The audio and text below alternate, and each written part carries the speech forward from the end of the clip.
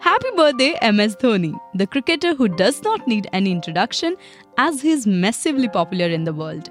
Every fan is delighted to hear his name. And today, Dhoni turns 41-year-old.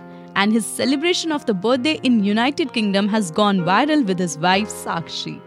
The boy from Ranchi is India's most successful captain, earned the tag of Captain Cool for staying calm in difficult and challenging circumstances.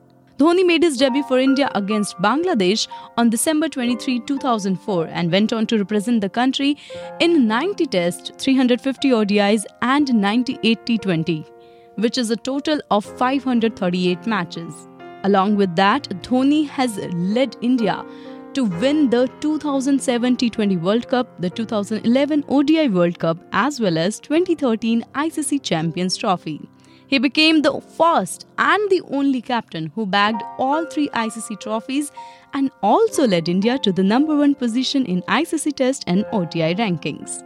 Since it's Dhoni's birthday today, the social media platforms are bursting with countless wishes from fans and sports circle around the world. MS Dhoni may have retired from the international cricket, but his aura is still alive among his die-hard fans.